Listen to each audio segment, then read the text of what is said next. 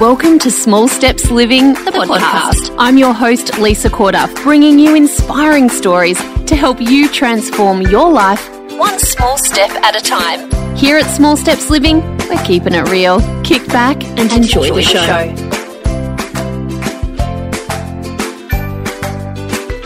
Hey guys, welcome to another episode of the podcast. Today I have my husband, Nick, with me. Thanks for that wonderful introduction, Lisa.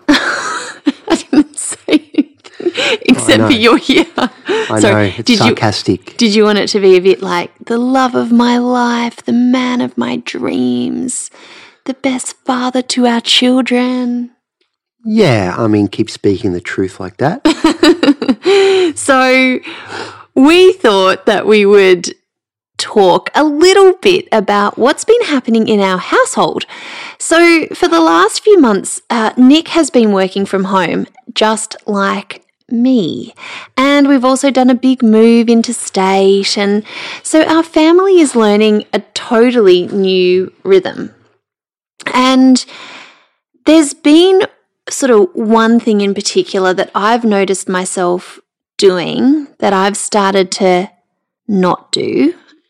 And we thought we would talk about that, and also just the general, I guess I've had to let go of being the one who does all the things. And you'd think that that's easy, happy to handball stuff off, but it hasn't actually been as smooth as that, perhaps. Because Nick he worked.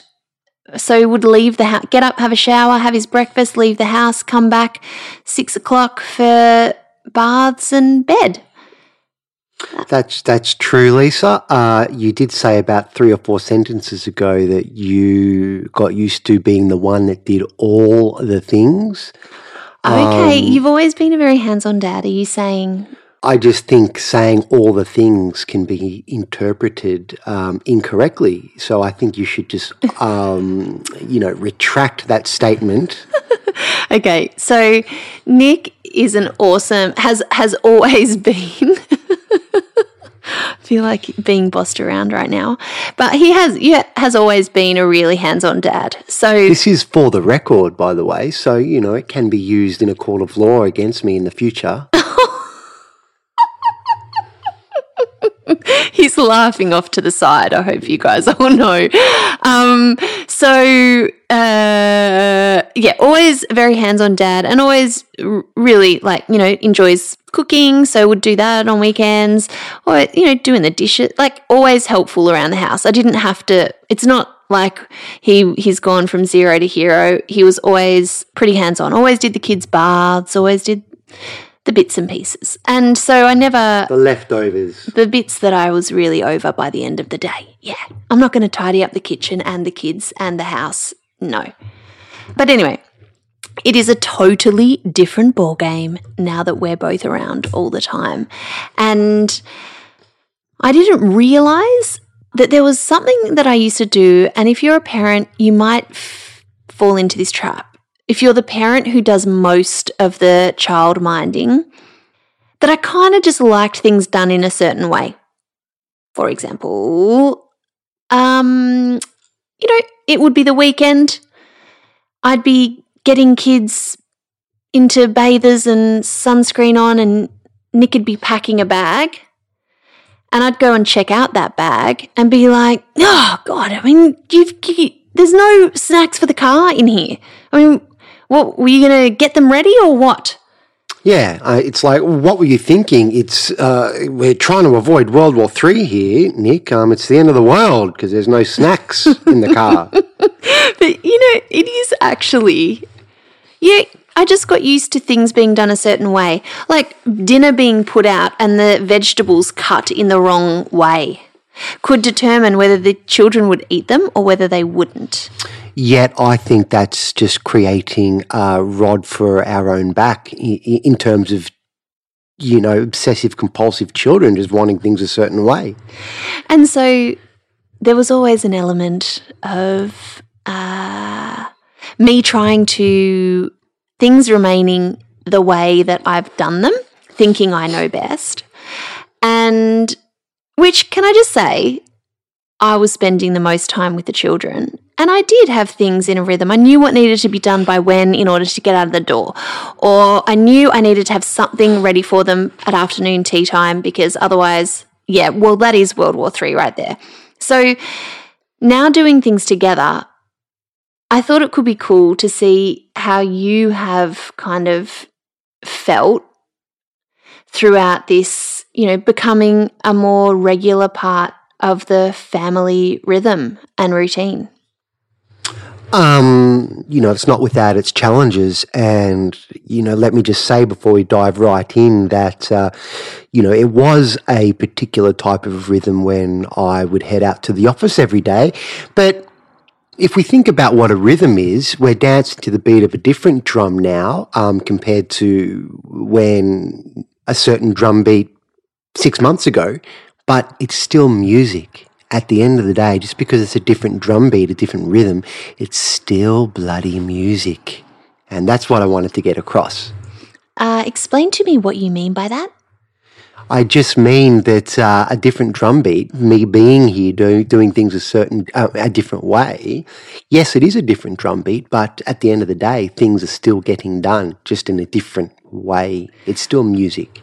Right, okay, so music represents our life with 3 children. Yes, the children are the instruments and we play them. Okay, so Nick thinks rather creatively and is a storyteller. So hopefully you got that. I do now, thanks. I'm a bit more slightly literal and yeah. So our new drum beat is that sometimes you're the one getting the breakfasts ready and doing the lunch boxes and all that. I might be just sneaking in an hour's worth of work or something, or washing my hair, but not having to get up and do that before everybody else wakes up because you're around. And how have you found my reactions to the way you do things? Mostly challenging, to be honest with you, Lisa. There are times when I'll pack a lunchbox and you'll come over and repack it and try and say as nicely as possible, you forgot that the kids aren't allowed to take peanuts to school. And, well, that's true. It was a rookie mistake. She doesn't like cherry tomatoes. Yes, and she doesn't like that particular cheese, and he's, a bit sensitive to this type of bread. Yeah, but I'm not unkind. No, but the way you sound is quite patronising. So whether it is or not, that's how I hear it in my head. So there are times when I just throw my hands up and go, well, the way that I learn is through my mistakes, but you're not letting me, so F you all, I'm, going for a walk. And this is what I really wanted to talk about, is I feel like as women, we create the rods for our own back, because in wanting things to be done a certain way, we exclude our partners from taking on more responsibility willingly and happily, because it's never a problem to do it. The problem comes when I say it's done wrong. And I need to let go a little bit more. I feel like I have found it hard because I didn't have to negotiate with anyone about any of this stuff. I had my own standards or my own way in which things got done that just kind of worked. It was me and the kids. We were a unit, and now we've got an extra person on the team all of the time. And our family is calmer.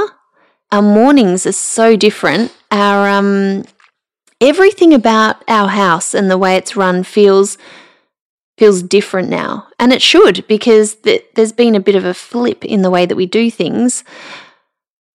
But I've been surprised by my reactions to allowing Nick in a little bit more. Like, I've been almost trying to hold on to my role or something. And I've realized that I've got friends who talk about when they had their babies, and, Nick has friends, and it's like no one can penetrate that mother-child bond, and the dad wants to help and do things, but, especially when they're really little, then they're totally dependent on us. It's hard. But when do we let go? When do we say, now it's time, they're okay, they're robust, they're resilient, things can be done a different way, and I don't know, loosen the grip a bit, because I feel like it wouldn't be that fun to be told off when you're making an effort, is it? No, it's not. And it's a strange, strange world when someone is hesitant to give up doing chores. I would happily let you vacuum. It's the first house we've had carpet in some rooms. That's a bit boring. You can do that. And the other day, we've gotten into a habit of me doing the washing mostly, and it was a school day, and I hadn't hung the washing out from the previous night, and lo and behold, there was a pair of school shorts, Both of the school shorts that was still wet, and so Lisa then found it necessary to say, "The washing is your job. I can't believe that you've let the school shorts be wet before school." So my point is that a new rhythm is being created and a new expectation is being created, and that expectation includes that I own the responsibility of washing now. Now, when did that actually happen? We never spoke about it. There was never a contract written up. It's just strange how a new rhythm is being formed.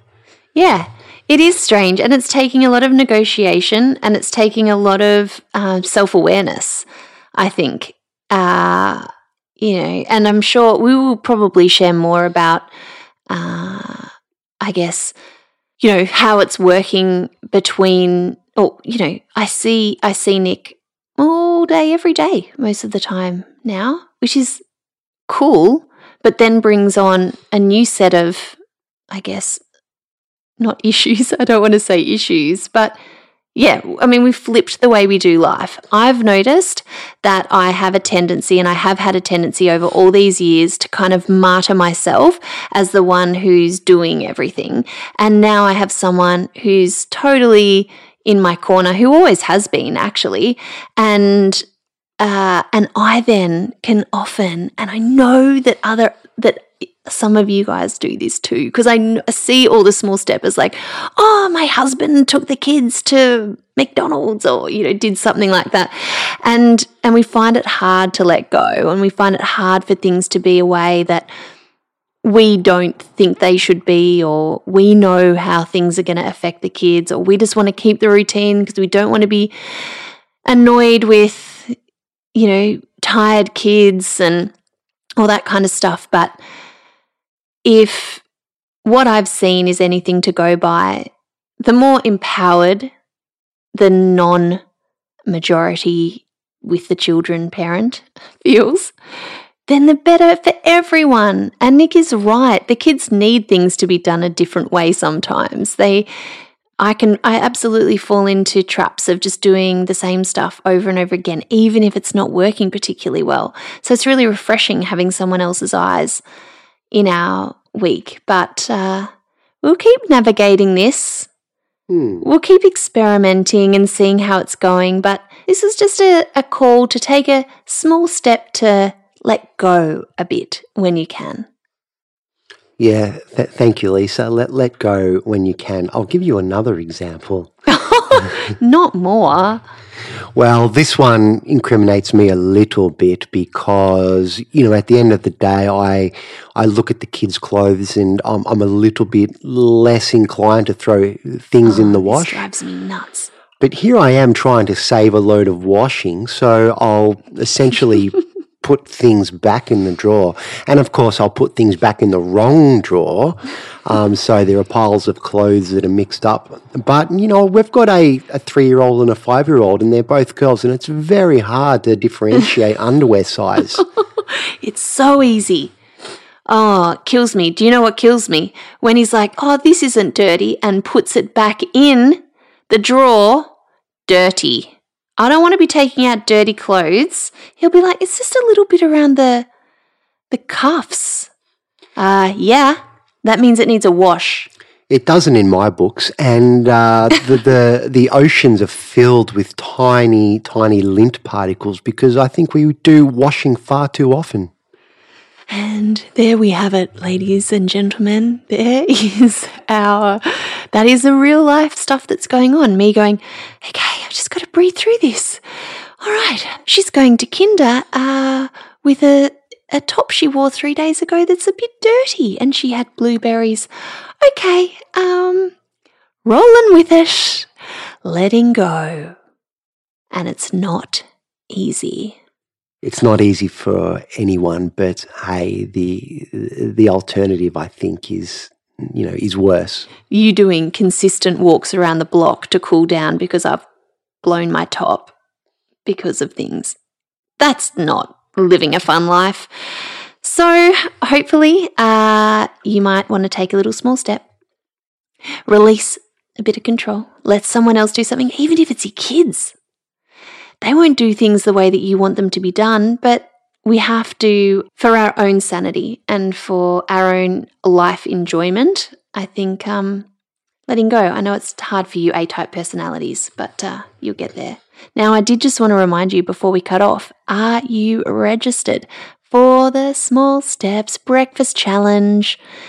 This is going to be 5 days of awesomeness, and you really don't want to miss it, especially if you've got a bit of breakfast shame going on, or you need some refreshing ideas, or you don't realize how simple it can be to eat whole foods for breakfast like every single day.